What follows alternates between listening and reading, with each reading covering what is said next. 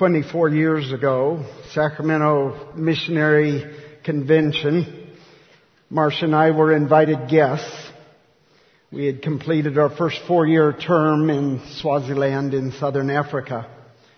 The opening ceremony was just full of excitement. There were trumpets, there were balloons ascending, there were flags waving, there were parades down the aisle. It was loud and it was exciting. We weren't there to actually speak. We were asked to bring a short word of greeting. I had no idea what I was going to say until the very moment when they handed me the microphone. And this is what I said. It is nighttime here, but it is early morning in Africa. And one of my fellow missionaries has been working all through the night. Most likely she's been busy in the emergency room trying to stop the bleeding or start someone breathing or keep someone's heart beating. She is saturated with sweat, soaked in blood, stained and soiled. She's exhausted beyond words. Maybe she found a window to grab some breakfast, or maybe she didn't. Hopefully a quick shower and change, and now she's going back to the hospital to resume her service, wondering how she's going to find the strength and energy to survive this day. Survive it. Don't ask her to be a great doctor and certainly not an exemplary medical missionary. And in light of all that, I don't know what I'm doing here. Shouldn't I be over there helping her? And then I sat down. There was no laughter that night. It just went dead silent. Why did we invite this guy? Now, that's a good question, and those of you who know me best really do seriously ask that. So, Will Rogers, wherever you are, this is your last chance. Otherwise, we're turning to page 2.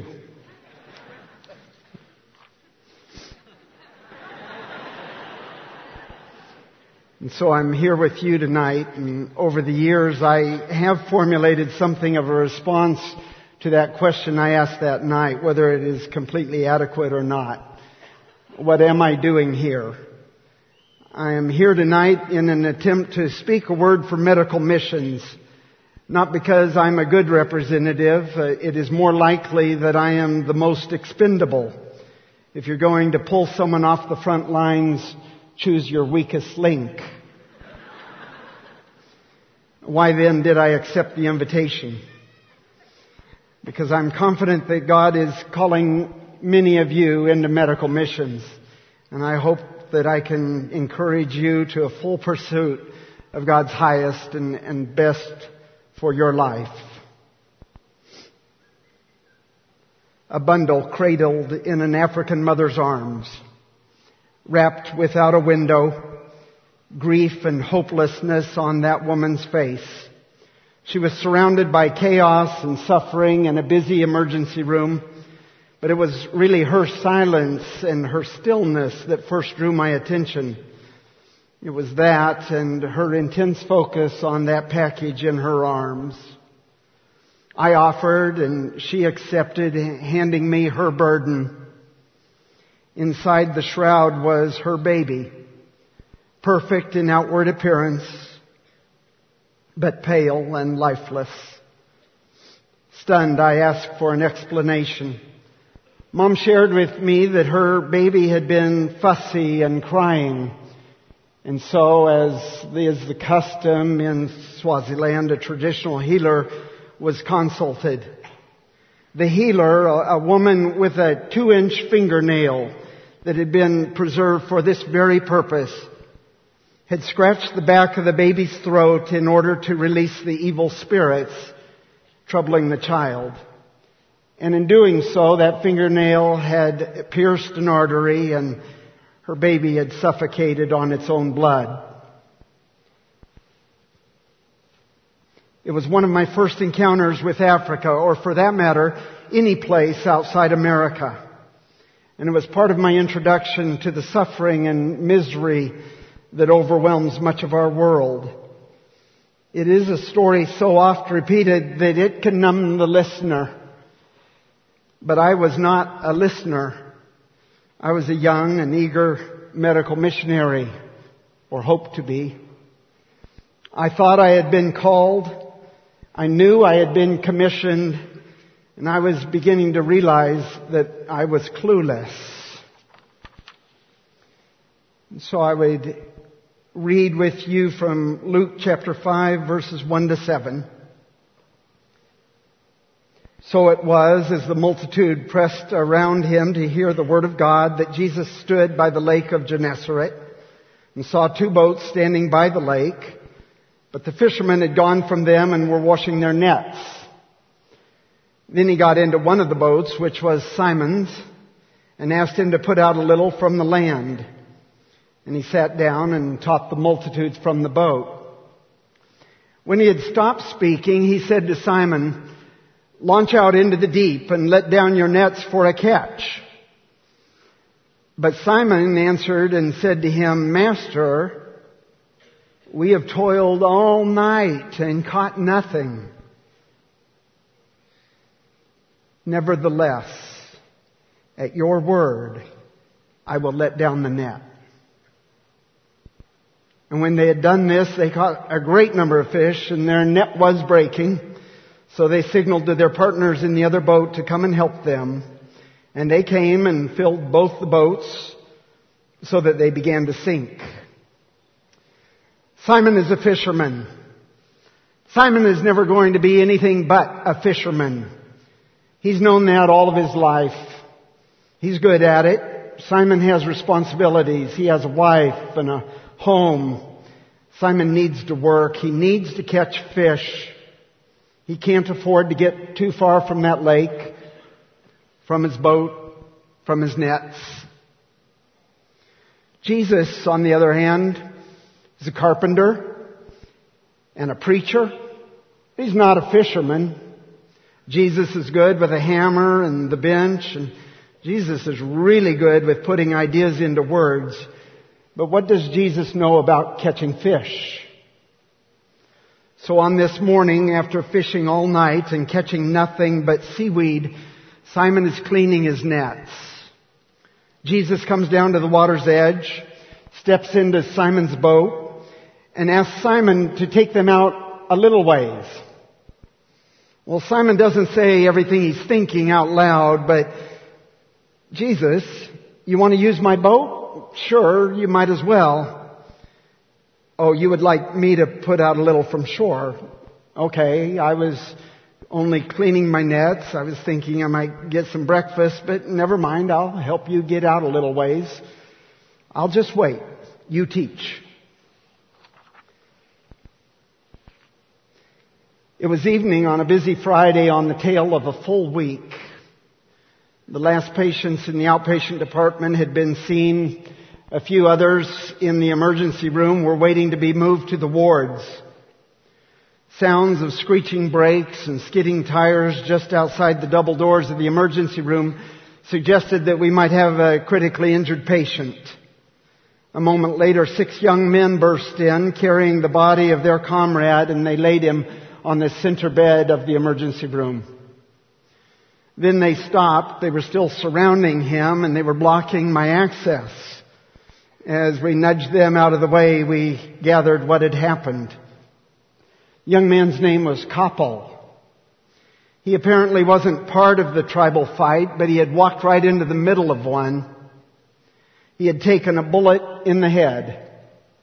The slug had entered just in front of his left ear, passed through the back of his throat, and settled next to the right carotid artery. Koppel was conscious, but he was struggling to breathe. He couldn't swallow, he couldn't speak. The swelling in the back of his throat was expanding rapidly, threatening to obstruct his airway. We scrambled for oxygen and suction and IV access, but I knew down deep that that wasn't going to be enough. Koppel was dying. He needed a surgical procedure, a tracheostomy, to establish an airway. Well, for the past 28 years, Kujip Nazarene Hospital has been the most reliable surgical center in the highlands of Papua New Guinea. And that is due mainly to an incredible missionary surgeon, friend, and colleague named Dr. Jim Radcliffe. But Jim wasn't around that Friday night. Well, tracheostomy isn't the most complicated or highly technical surgery. There's many in this audience who could do it easily. I had a reliable reference on my computer that described the procedure in 4 straightforward steps. First, find the right spot. Second, stab a knife into that spot. Third, put a hook on the trachea. And fourth, put the tube in the hole. Yeah, I wish it was that easy. If it weren't for bleeding, it would be that easy. You have 4 steps. You have 90 seconds to complete them. If you do it correctly, the patient's going to breathe. Fail within that allotted time, and the patient dies. I hadn't done one before. I'd seen it attempted once, and I had watched a man die as we tried desperately to save him, and that memory remains firmly etched and hauntingly painful. I'm not a surgeon. I trained as a family practice doctor, and I wasn't excellent. I was fair to middling. I'm left-handed, and even that might be a stretch.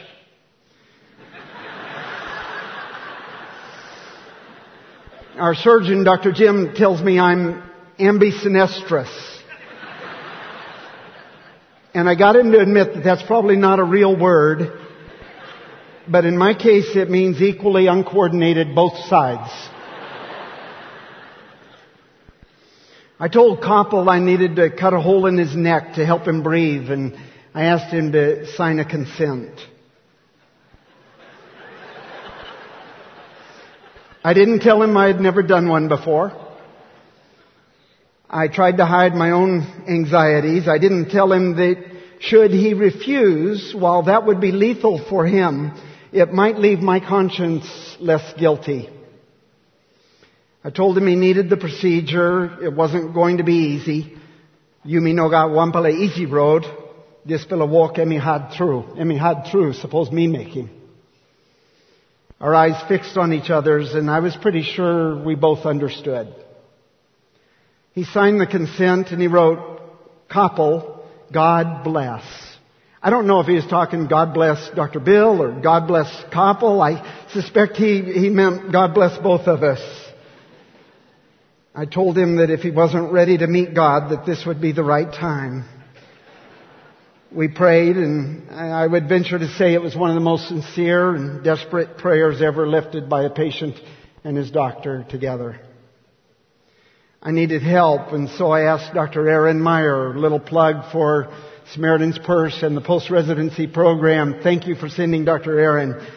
She's young, but she's well-seasoned in critical situations, and I needed help, along with an anesthetist, David, and nurse, Vero. And as we set up, Koppel was straining for every breath. It was obvious we didn't have long. I put him to sleep with some IV medication, and the desperation melted from his face.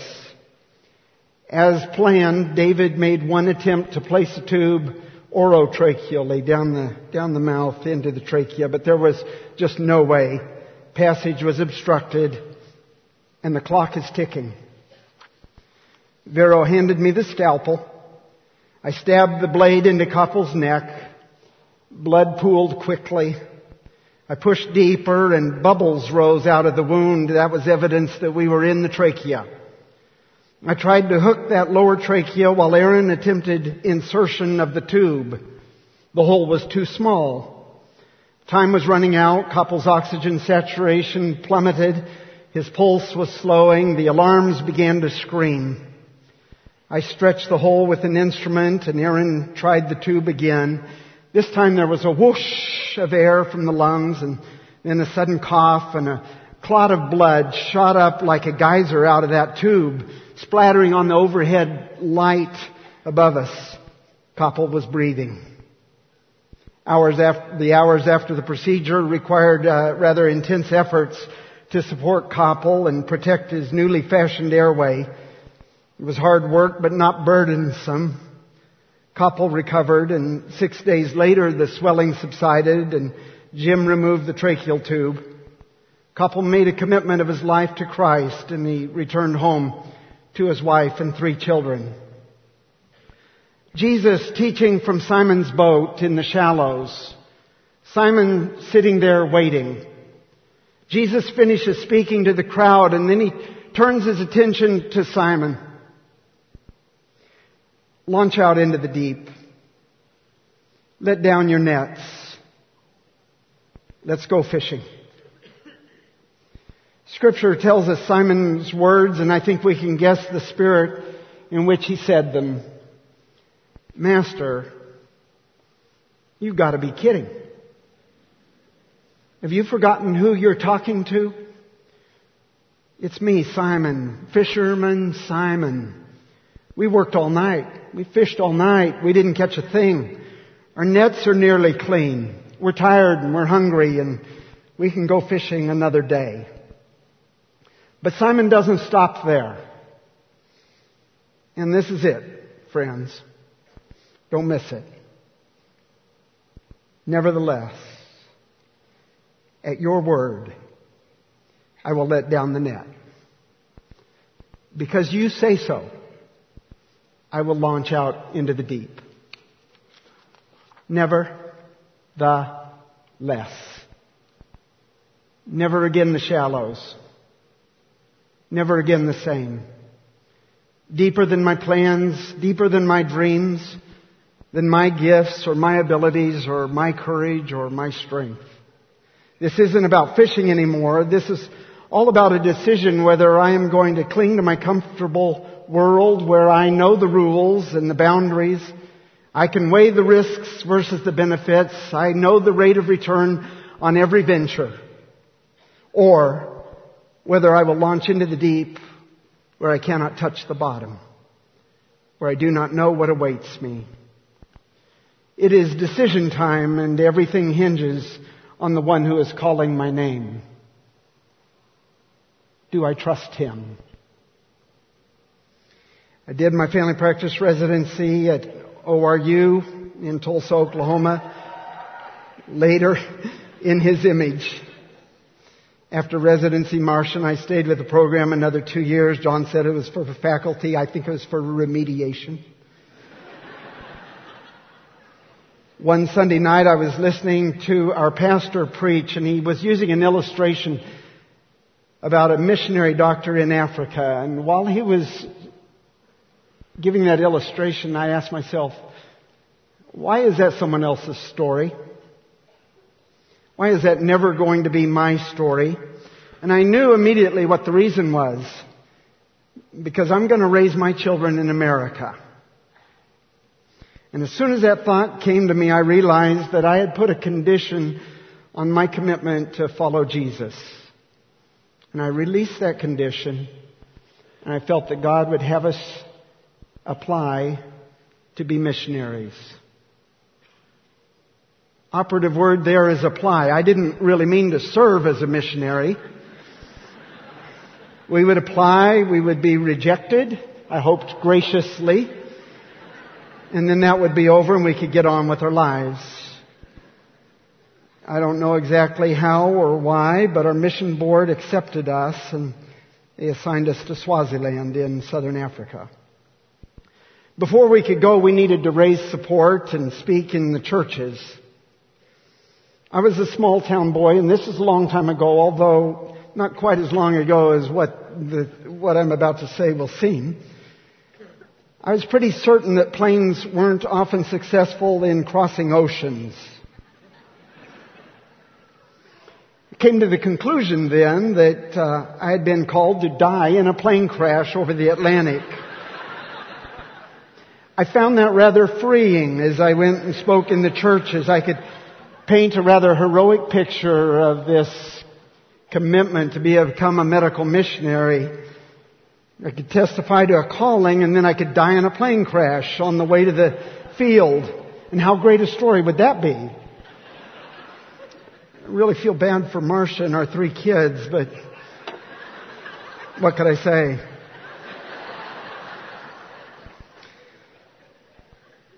Imagine, if you can, my surprise and profound shock when we made it over the Atlantic. I look out the window and I see the coast of Africa. Oh no. This plane is going to land, and I'm going to be a medical missionary.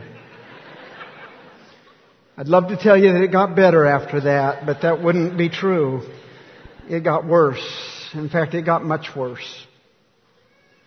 In those early days, I was assigned to the children's ward.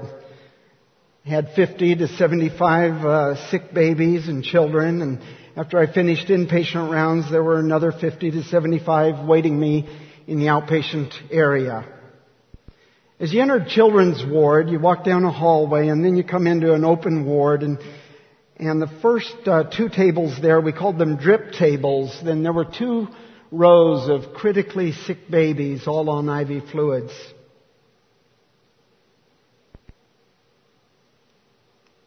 And on most of the days, 1 or more of those babies would die. And almost always in my hands. At the very end of a baby's life, as their condition was deteriorating, we would rush the child back to a certain cubicle, and then we would go through a certain routine. Of course, it's not routine for those mothers. I would intubate. We would put a bag to the tube, establish a good IV suction. We would do the drugs, and we would do chest percussions if necessary. And while we would do this, baby's mom, that African mother, would stand off to the side, and she would be watching, and she was silent and still. And almost every single time, our interventions failed. And I would eventually stop the resuscitation efforts. Let's quit. There's nothing more we can do. And then I would look up from the baby to the mom and say, in Siswati Ufile, your baby is dead. I'm sorry. And then those African mothers would scream. And they would drop to the floor in a free fall. And then they would begin to writhe and pound their fists, and sometimes they would beat their heads against the cement. They would tear at their clothes, and they would tear at their skin, and they would continue wailing loudly. And every single time, another part of me died. We had only been there 6 to 8 weeks, and I knew it was over. I couldn't do it any longer. I began to question my fellow missionaries.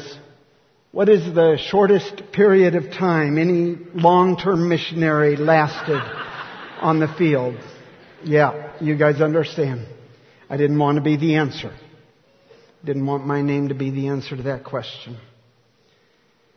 And they kept telling me, and I think they were lying, but they kept saying 10 months.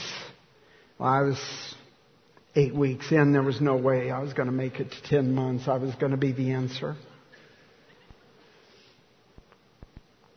And finally, one morning, about 3 months in, I was standing outside children's ward. It was time for me to go in and see those patients, and I couldn't. It was as if somebody had constructed a wall, and there was no way I could go into that ward. And I walked away. I quit. Needed to go to the bathroom. My pee was brown. Urine was brown. I don't know what the right word in Louisville is. Looked in the mirror. My eyes were yellow.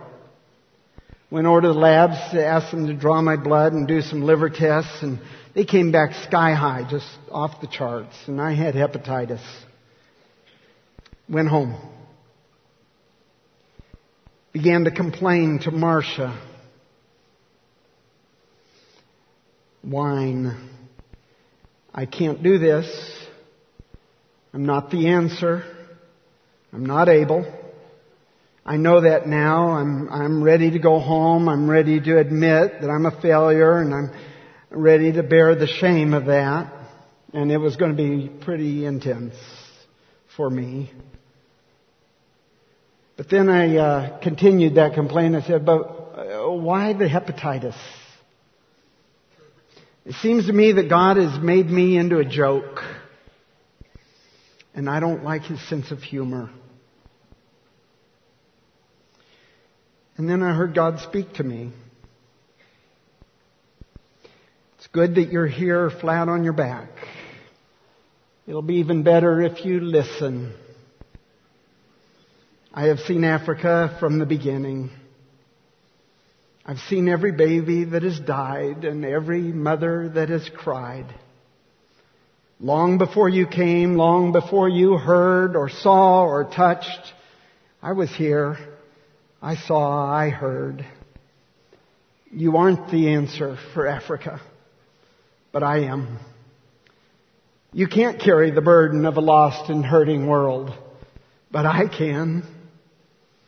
There is only one Savior, only one Redeemer, and you aren't it, but I am. And now, if you're ready, you are invited.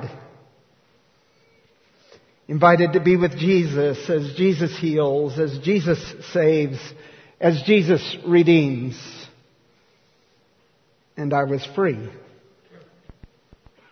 From then I was free to go to every patient bedside because Jesus was there and I wanted to be where Jesus was. I was free to offer myself, to serve, to comfort, to release the outcomes, no matter what they may be, into the strong arms of Him who is faithful and true. Jesus said to Simon, "Launch out into the deep and let down your nets." Simon starts to protest. "Master, we've toiled all night and we've caught nothing." But then Simon gets it. Nevertheless, at your word, I will let down the net." When they had done it, they caught such a large number of fish that their nets began to break. Their boats began to sink. Their knees began to buckle. And their lives were forever changed. The small world of a Galilean fisherman swallowed up in the great purpose of God. My very small world absorbed by a gracious invitation to be with Jesus in medical missions. I know not when I go or where I go from this familiar scene, but Christ is here and Christ is there and all the way between. And though I go from all I know to some dim, vast unknown, though late I stay or soon I go, I shall not go alone. Do you want a cause that demands total commitment and the investment of your life? You're not going to find it in pleasure or possession or position. They're going to leave you with an empty boat and spoiled nets. My prayer for you and for us, that this will be our testimony. Nevertheless, always God's highest and best. That God would enlarge our hearts and our souls till they're big enough to embrace the whole world as He does. God bless you. Thank you for listening.